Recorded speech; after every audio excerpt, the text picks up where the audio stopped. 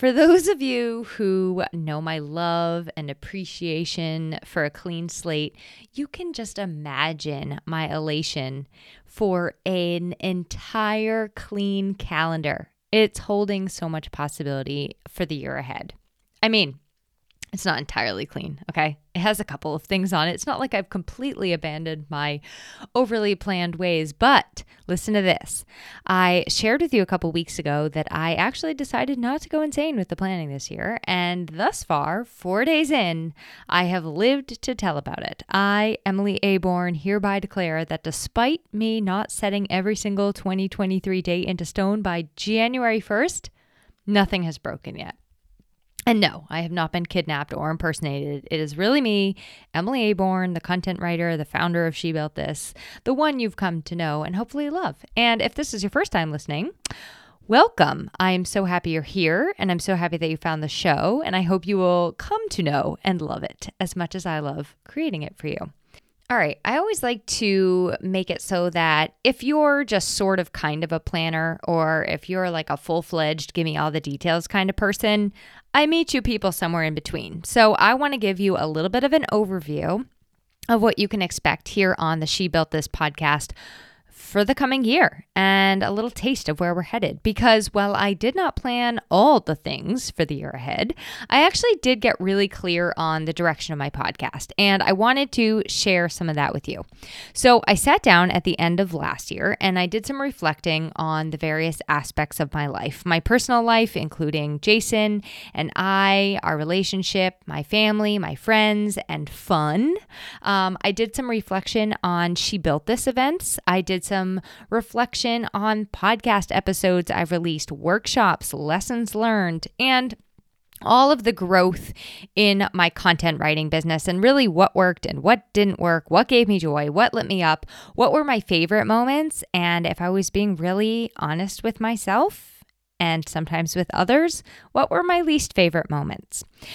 So I realized that when it came to my podcast and collaborations, that there were some I just was not all that excited about last year. And what I really wanted on my podcast is to, number one, always be excited. This is a labor of love, and it's supposed to be fun. And number two, I wanted to have the opportunity to go deeper into topics that I was just barely able to scratch the surface of last year with in the past years, actually, with a lot of my guests and interviews. So I've actually been at this whole podcasting shebang since July 23rd of 2019, which I'm really bad at this kind of calendar math stuff. But I think that means that I'm heading into my fourth year. And actually, if we're getting really technical here, I actually recorded those July episodes back in June or May of 2019. So my podcast birthday is coming up really quick. And the podcast, it really started as my way of sharing the stories of women entrepreneurs following their dreams and making them a reality. And if you go back and listen to some of my earliest episodes, you will get a really good laugh at how my interview questions, some of them were very robotic and perfectly planned. And what you'll see is how in that perfect planning, quote unquote, it actually resulted in an interview that wasn't as cohesive and smooth and natural. So besides being a robot interviewer, I actually think that the early episodes focusing on stories weren't the worst thing ever. In fact, they were great and people really, really liked them. There's a lot of marketing out there that says, if you're a podcaster or a content creator, you have to be committed to showing up and providing value to your audience. And I think I often get sucked into this narrow-minded thinking about what value really is. And sometimes I think, well, it just needs to be tips and self-improvement-y kind of value, and I also think it can be engaging stories, inspiring stories, entertainment, listening, feeling like you can relate to something. That is all a form of sharing value. So this year on the podcast, here's the plan. And you get to be the first to hear about it because you, dear listener, show up every week. And if this is your first time listening, I'm predicting your future that you will show up every week. You will get marketing, visibility, and writing tips. In fact, I am going to be adding in a really fun new piece of the show, which is going to share like a content insight of the week or something I'm learning about words that I am curious about or interested in or that I just love, something along those lines.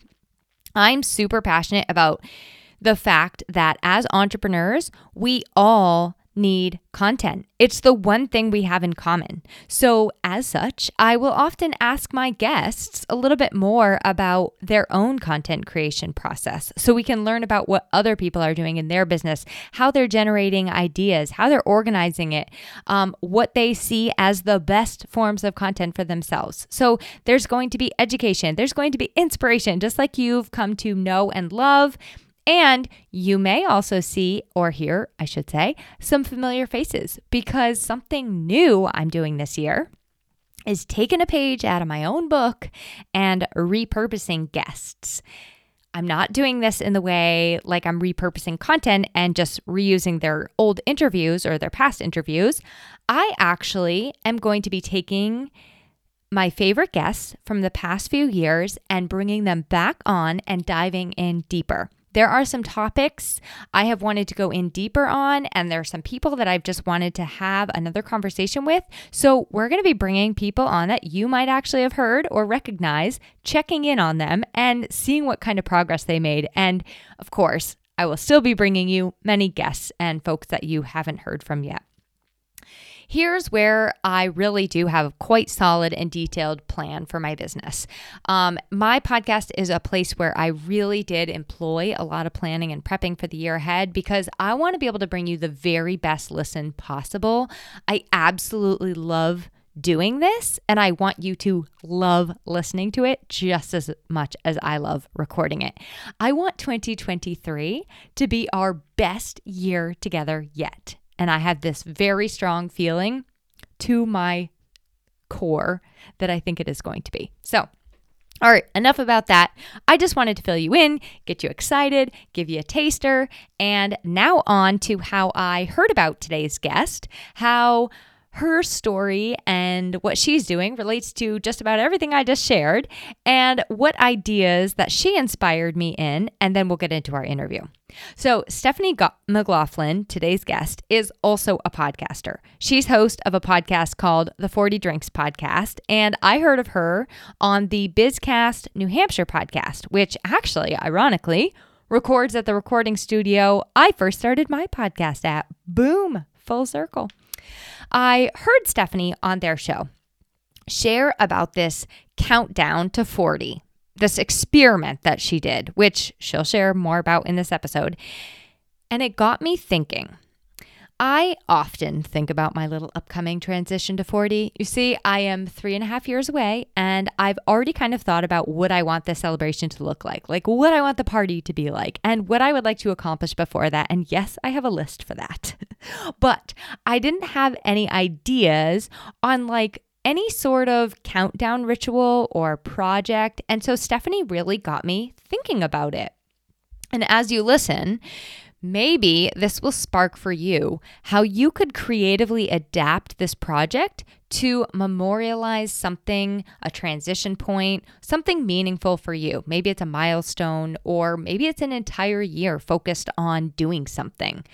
I know one thing that sparked for me recently after hearing Stephanie on the BizCast New Hampshire podcast was a desire to have more fun in life and find things that are sheerly for pleasure and not for work or productivity's sake, as in a book for fun and not just education. Activities like ice skating and dancing and painting that are just for the sheer sake of doing it messy and terribly. Stephanie's experiment had structure and a plan. And thus far, my fun plan does not have any structure nor a plan. But I hope that, like me, our conversation encourages you to think about a way to create more meaning and connection in your own life. Without spilling any more beans or giving any more away, I will say that her project is very Chicken Soup of the Soul, which is one of those books growing up that made me really love and appreciate the way that stories build our lives and connect us all. All right, let me tell you a little bit about my guest, Stephanie McLaughlin. Stephanie McLaughlin has been a small business owner for 15 years, and she launched a podcast based on this passion project that she's been working on for 10 years. She owns a marketing agency, Savoir Faire, based in New Hampshire that serves small and medium-sized businesses. She helps folks to navigate that rapid evolution of the web that can frustrate and overwhelm many business owners. The 40 Drinks Project is something Stephanie did when she turned 40. She celebrated the big 4-0, having 40 drinks with 40 friends in 40 different places, and each one had a thematic connection to the friend. So what kind of began as like a wacky way to celebrate her birthday extended into a year-long adventure and turned into something else entirely. It actually changed her life. And she had no idea that this Just for Fun project was going to change her life, but it did. So ever since, she's been really captivated by the milestone of turning 40 and how other people handle it. And this year, the project came to life as the 40 Drinks podcast, which is conversations about folks and their life experience around turning 40. Because that birthday often comes wrapped in larger life changes, whether it's a newfound search for meaning, accepting your mortality, or shedding all of those things you did because some external authority said you, quote unquote, should. Stephanie lives in Manchester, New Hampshire with her husband Patrick and a rambunctious black cat named Quinn. She says that professionally she's confident and optimistic, and personally she's sassy and a little ridiculous. I hope you enjoy my conversation with Stephanie as much as I did.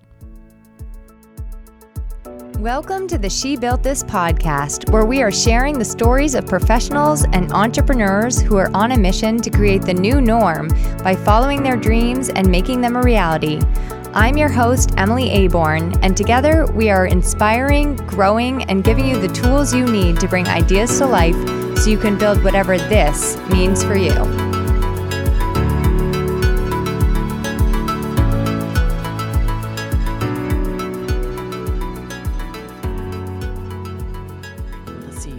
I know, but you'll get through it.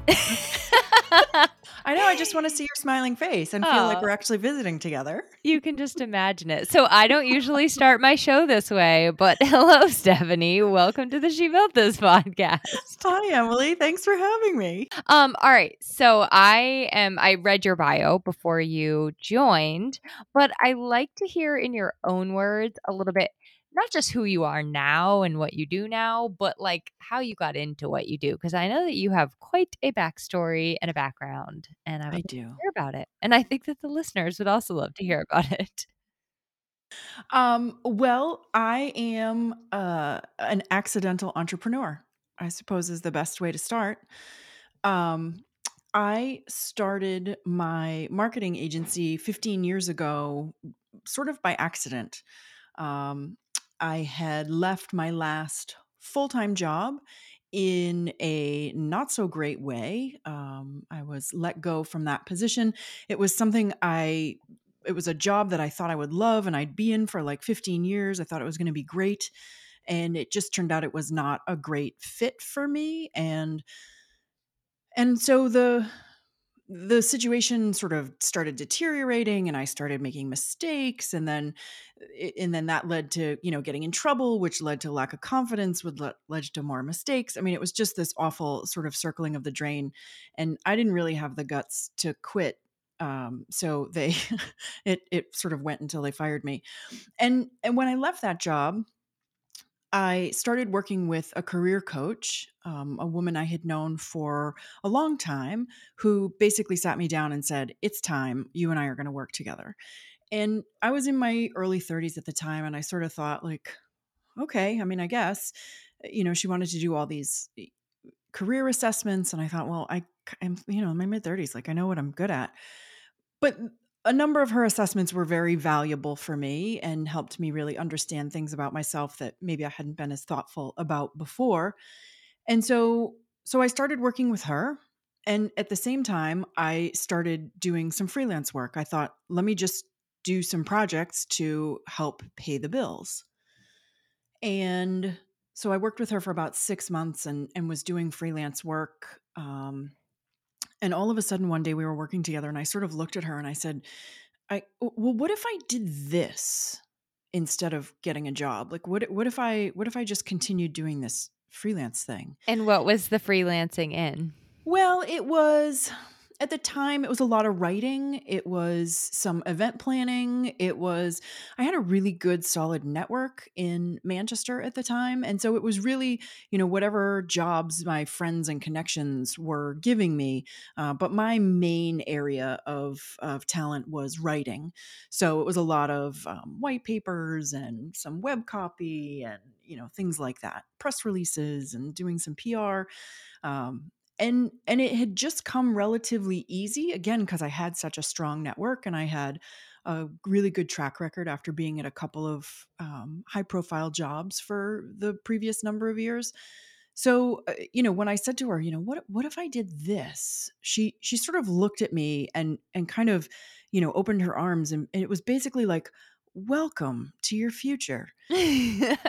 Because I was the only one who was surprised that I was gonna go out and do my own thing. My parents weren't surprised, my friends weren't surprised. People who used to work for me, there's a guy who had worked for me for a couple of years, and I saw him out and I was like, "Hey, guess what? I'm gonna start my own, business." And he kinda was like, "Yeah? And?" And not that he was, poo-pooing it, but more like, well, it's about time. And so, but I had no idea that was the right thing for me. So I really feel like I am, or was at least at the time, an accidental entrepreneur. In fact, a few years before that, I had thought, the thought had crossed my mind, what if I did something on my own? And I literally thought to myself, well, what could I sell? What could I do that other people would pay money for? And I didn't at the time realize that my skills and talents were things that people would pay money for. So, but here we are 15 years later. Okay, so I have a question about that, but also when I'm thinking about that question, what could I do that people would pay money for? Like Yeah. literally anything. Literally Yeah. anything. Yes. Yes. Yes. I think I just didn't see it. And it was also, it was 15 years ago or even Mhm. more that I was thinking that. And so it wasn't so much the gig economy at that point, it wasn't so much, people sort of out on their own, hanging their own shingles. It wasn't quite as common. So it was a little bit of a different, time and place.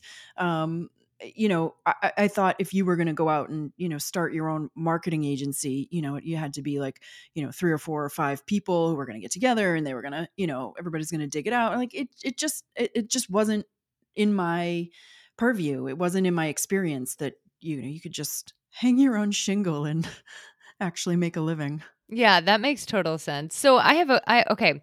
When you had this discovery, and I'm going to use my experience just to compare it and Mhm. see how if you had a similar thing. So my journey into what I'm doing now was a little more like I started doing all the things, kind of like you, like literally helping people plan events and do their marketing and just like any task they needed help with. I was your girl.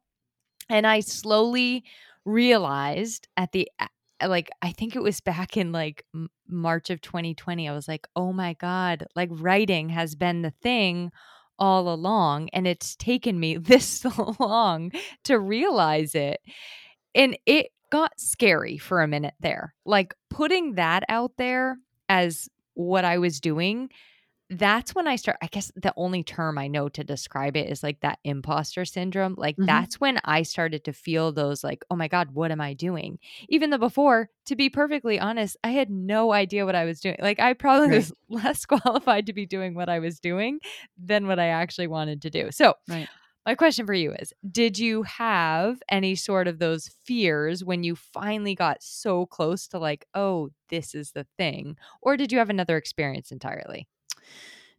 I had another experience, but also some of that. So let me talk about both. So, th- first of all, when it comes to writing, it's just something that I have known since I was a little kid. That it just came naturally to me, and it worked well.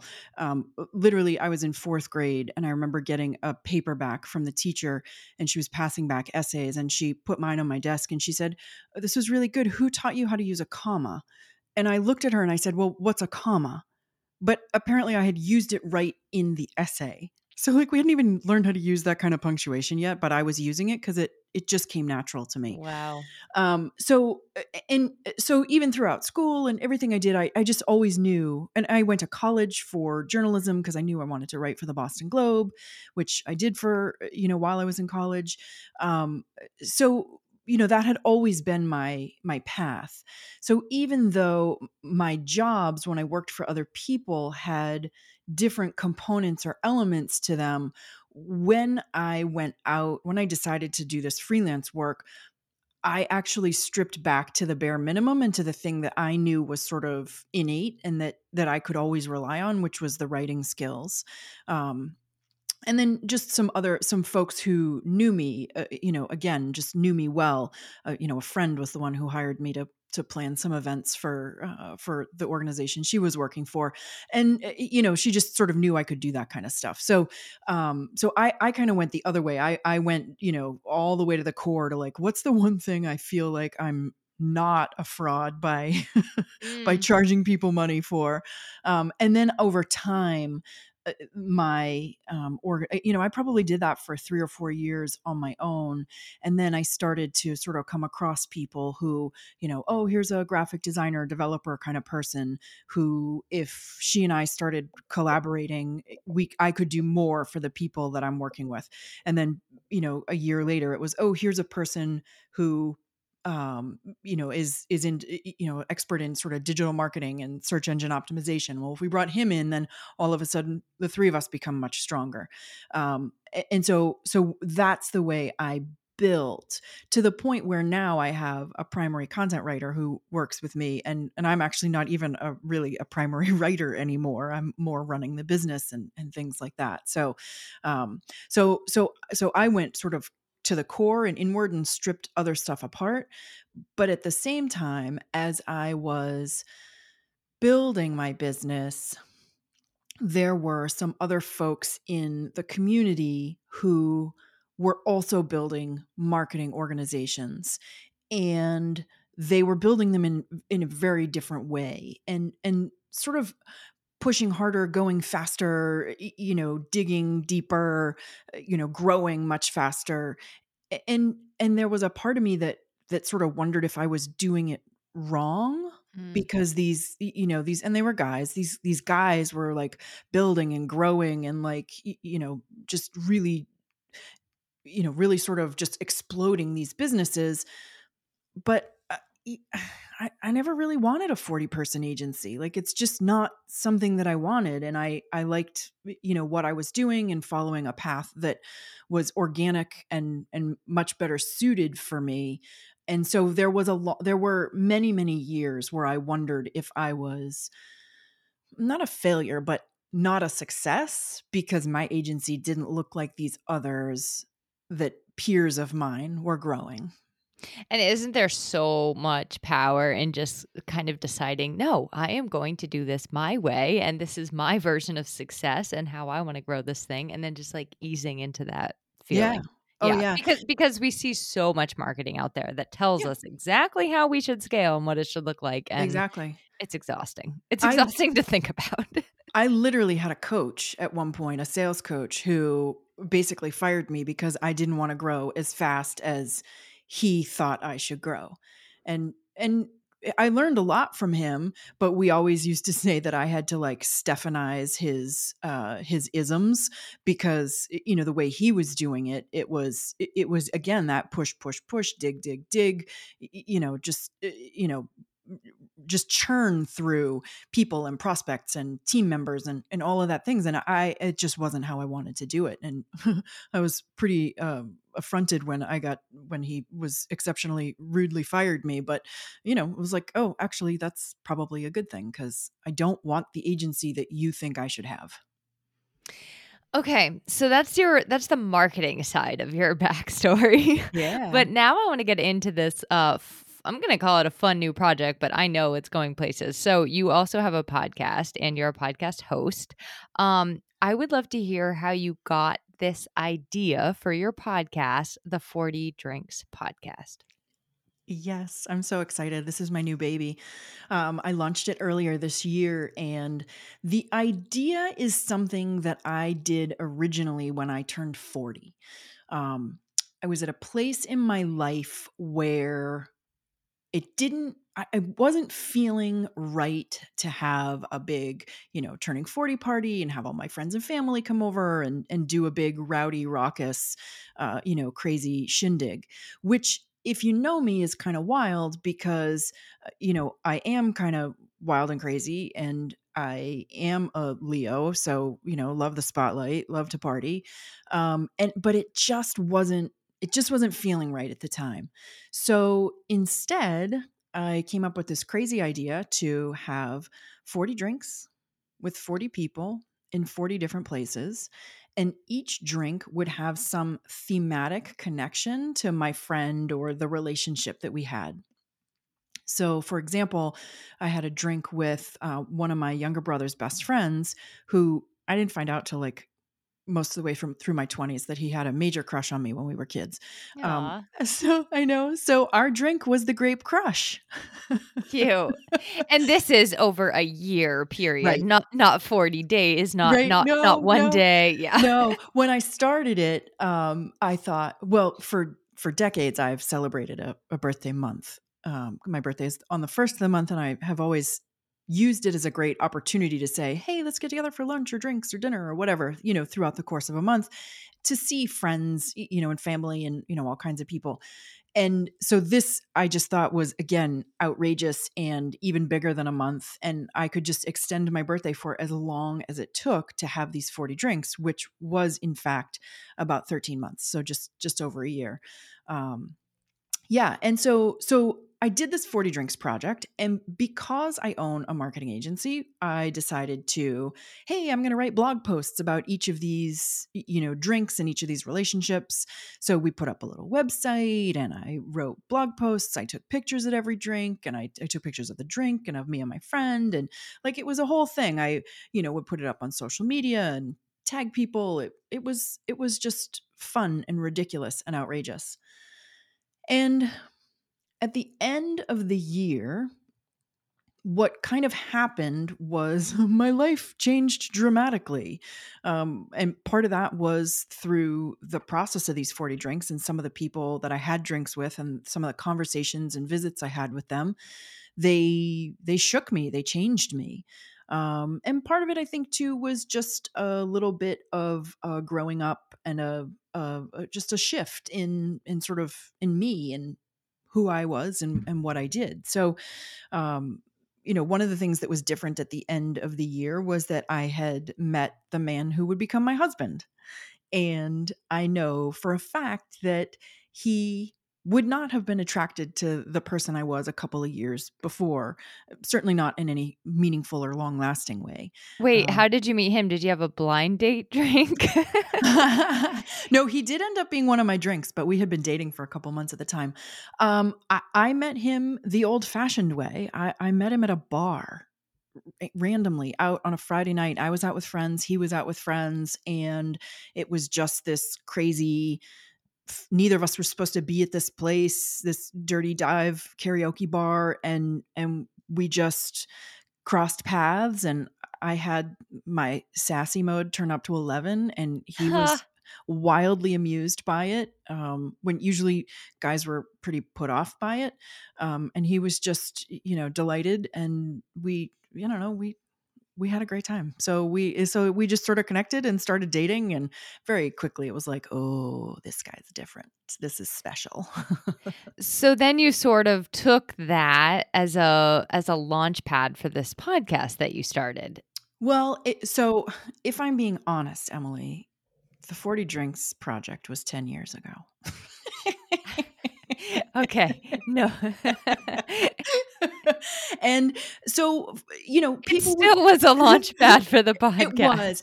People would hear about the project and say, "Oh, that's great. It should be a book. It should be a movie. It should be a something."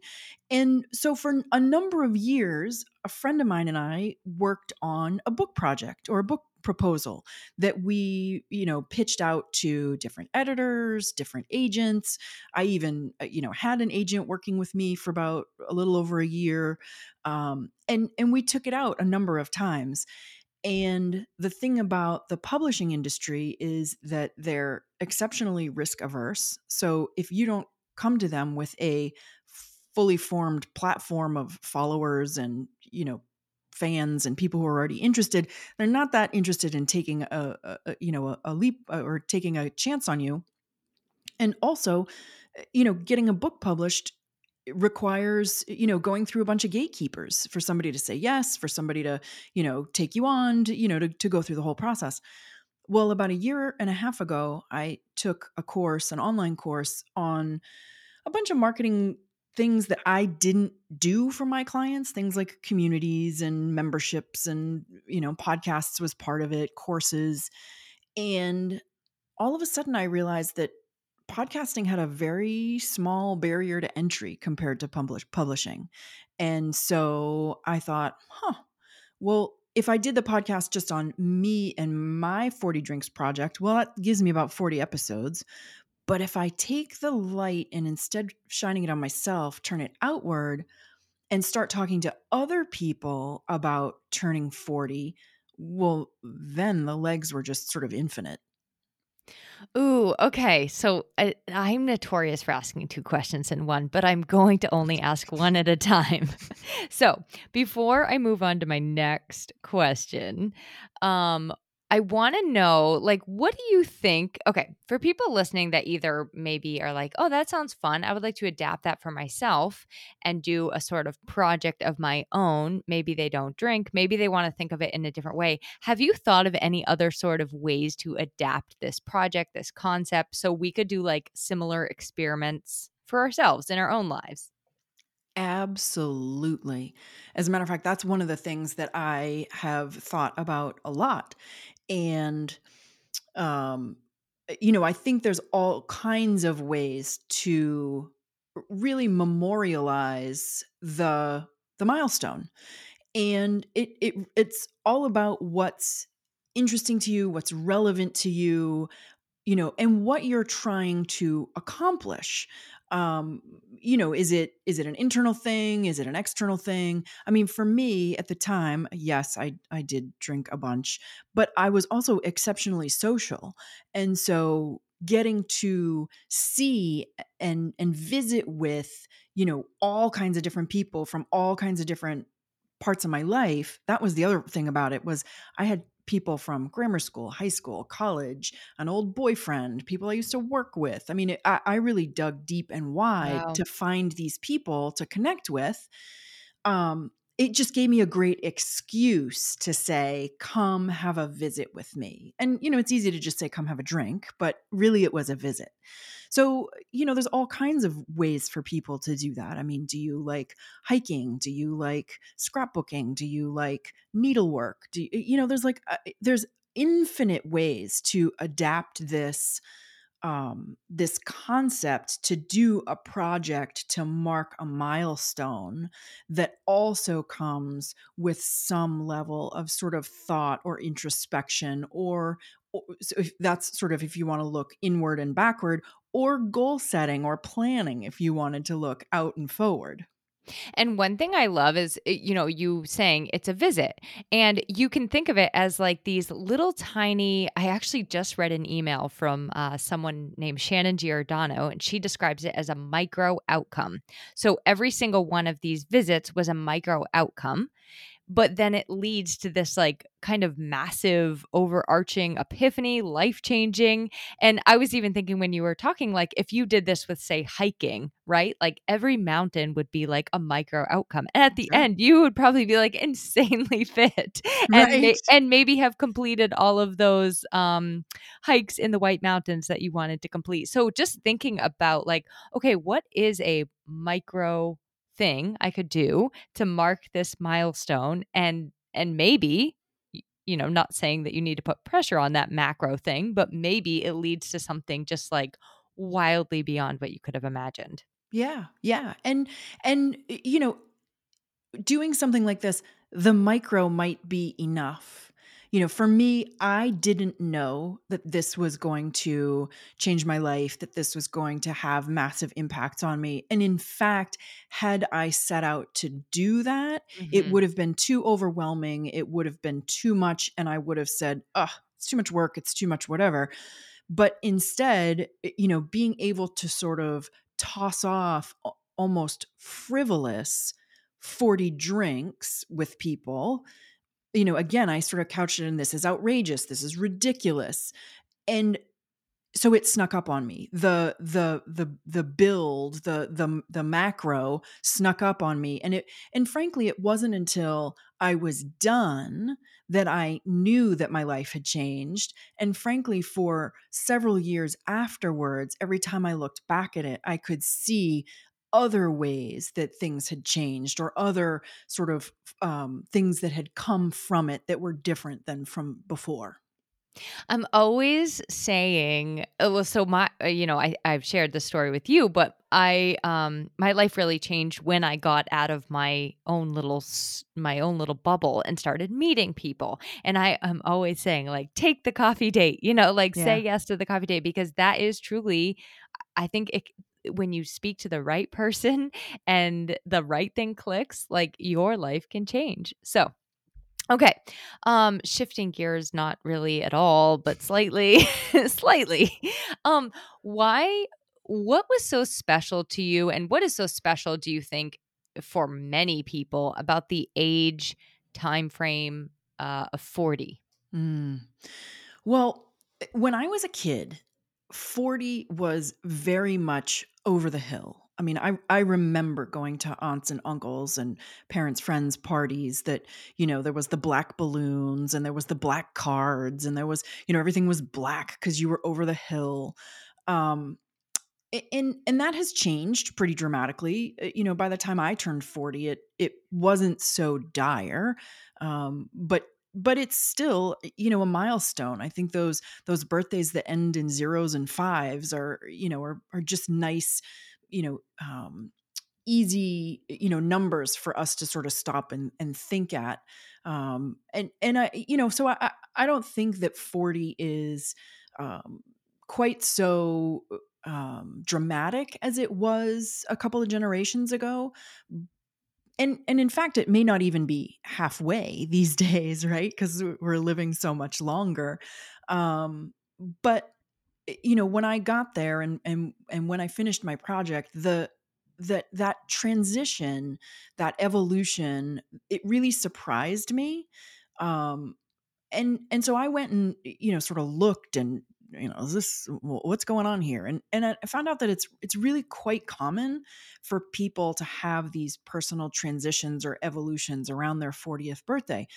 They people can struggle with identity, and, where they are in their life and the choices they've made.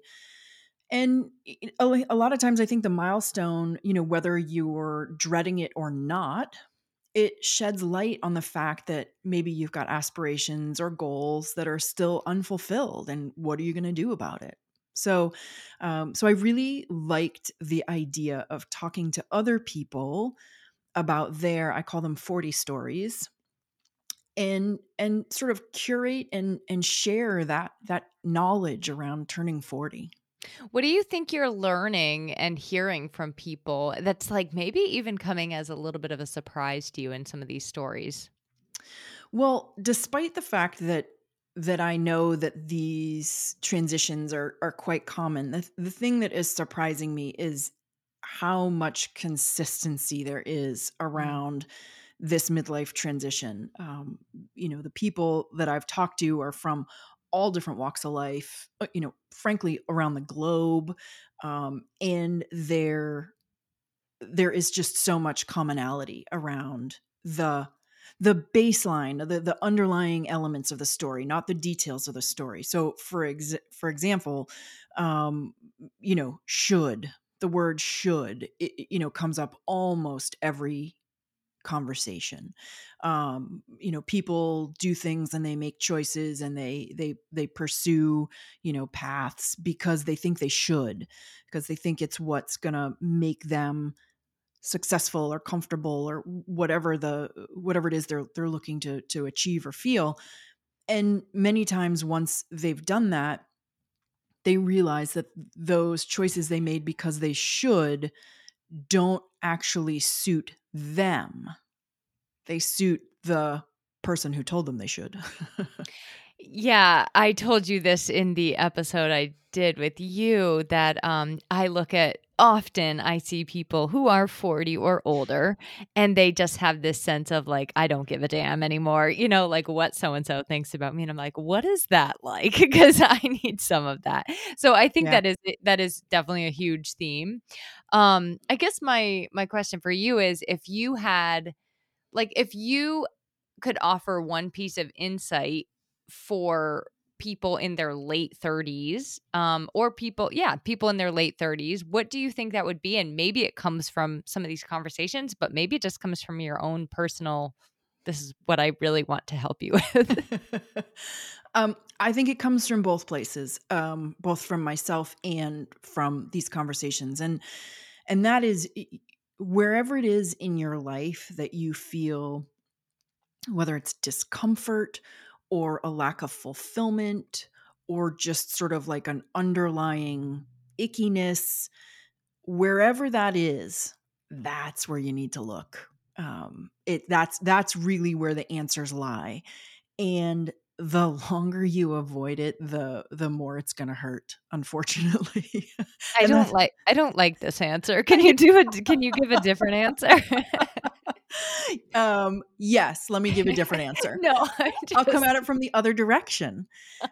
The more you can learn to trust yourself and your intuition and knowing who you are and what's best for you, the more you're going to be able to make decisions in your life that are in alignment with who you are and what you want, and the less of that icky feeling you're going to have.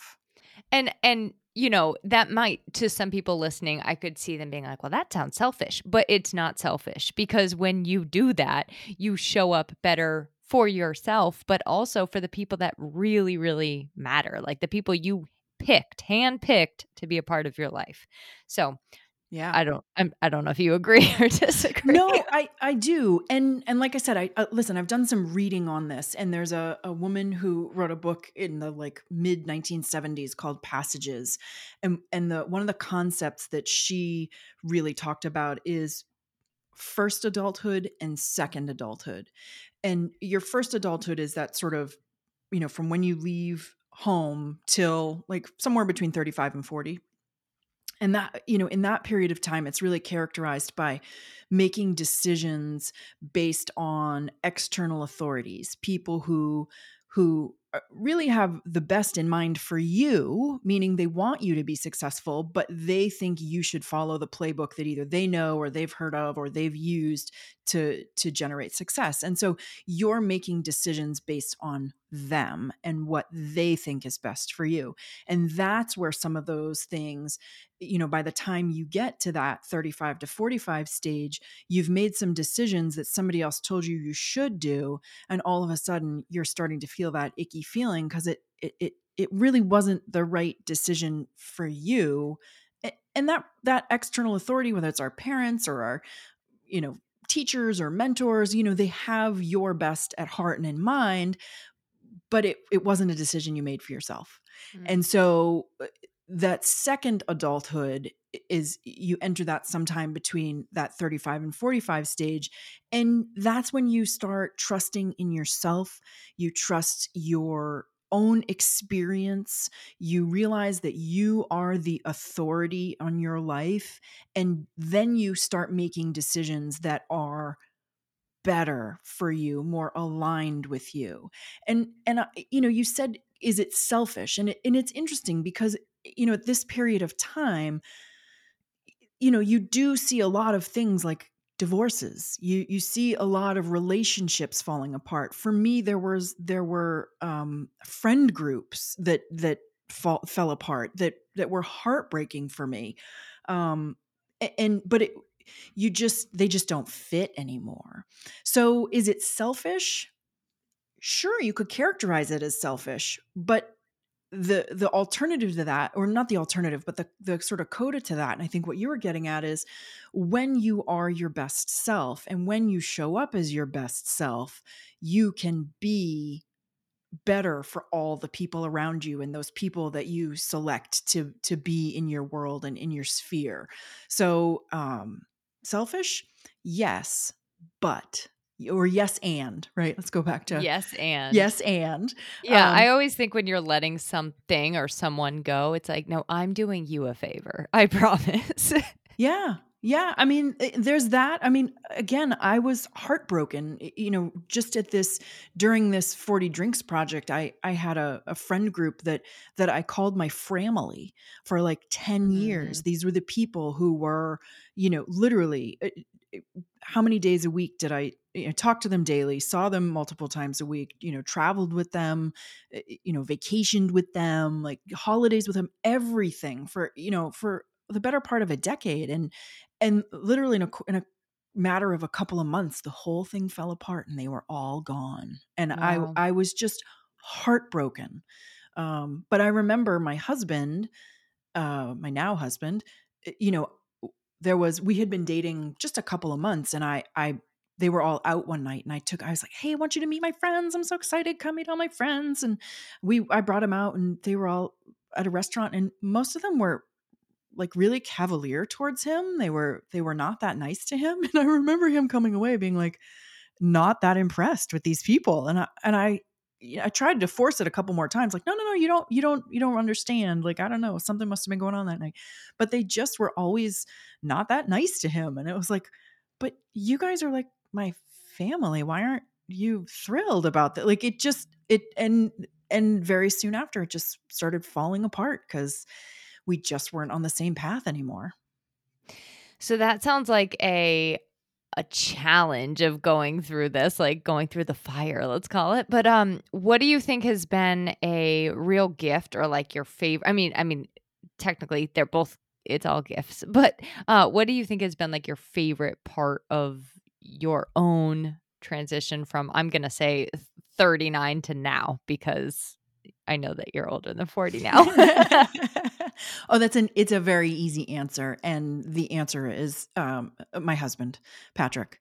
I call him my reward for never settling. Oh, I love that. Yeah, me too. And it's would I still want my family, if I had to choose one or the other? It's like, nope, never, not in a million years. This man will open up his eyes in the morning, and before he's even sat up, he's laughing or he's Oh my singing or he's gosh. making me laugh. Like, it's like almost like literally 99% of the time, every day he's waking up and he's just laughing, and he makes me laugh, and we just have so much fun together, and we're peas in a pod. And you know what? I didn't have anyone like that until I was 40. That is so beautiful, and I gotta say, I am also married to my BFF, and I love it. So, all right, are you ready for my rapid roundup questions? Oh my goodness. I think so. They're not rapid. Don't get too Okay. excited. Okay. Okay. Okay. The first one is the last thing that you Googled. Oh. Um Be honest. Be honest. well, it was houseplants. This is so Okay. ridiculous. It's I very tame. it is very tame. I was reading a story in the Washington Post, and there was like 10 ways you can save money on your houseplant addiction, which, and so there was a plant that I was like, what is that? And it was just beautiful, and I wanted one. So I'm gonna need to read that Washington Post article I'll because send it to you. we have a situation over here Yeah, too. I do too. Yeah. Okay, what do you think what is an irrational fear that you have? Heights. Oh, interesting. Yeah. Have you ever skydived? Nope. Okay. Nope. And Hence actually, hence the fear. I have a really funny story. This is probably 20 years ago. I was moving into a condo, and it's this really cool, like 1800s, old mill building in Manchester. And it had this um, open concept. Like some of the second floor had been taken away. So there were these beams. And we were painting or something, and my parents were there and a girlfriend of mine was there. And, my mom was up like painting the second floor, like standing on these beams. And I was like, Jeepers Creepers, Stephanie, you can do this. So I literally like went and like got up on the beam, used a ladder, climbed my way up. And then like I froze and people started, one of my cousins was there. People started looking at me and I was like, my girlfriend looked at me and I was like, I'm stuck. She's like, what? I'm stuck. Oh no. And I was, what am I, like 8 feet off the ground? It was not that big a deal, but my cousin had to come and like save me. It was ridiculous. So yeah, heights. I'm always curious about what spawns a fear of heights. That is a fascinating one. My husband is a professional painter with his father, and his father will send me photos that would you would just not be able to look at them. I don't think it's too much. I'm like, why are we balancing on balance beams on roofs? It's not safe. Right. Okay, 2 more. This one is your choice. What are you either watching or reading currently? Well, all the things. I'm a big consumer of both TV and books. I read a ton. I just read something called The Book Eaters that was really good. That was a really good story.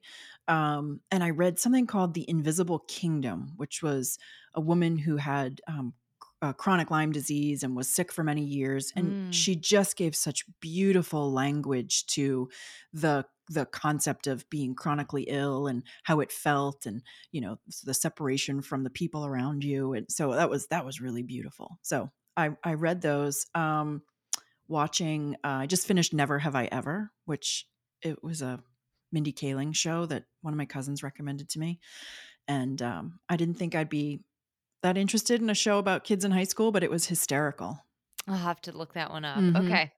And last question, last rapid roundup. What's your favorite podcast to listen to? Actually, I just finished listening to, and this one's kind of like a, I don't know this.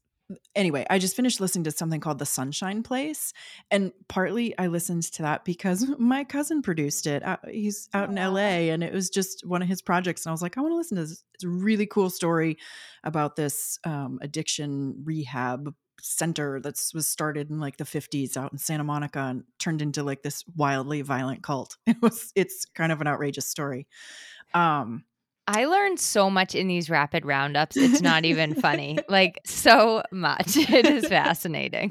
But I added this to my list of things to look up. Yeah. There's one more, Killed, which another friend turned me on to. It's about stories that were journalism stories that were killed, never published.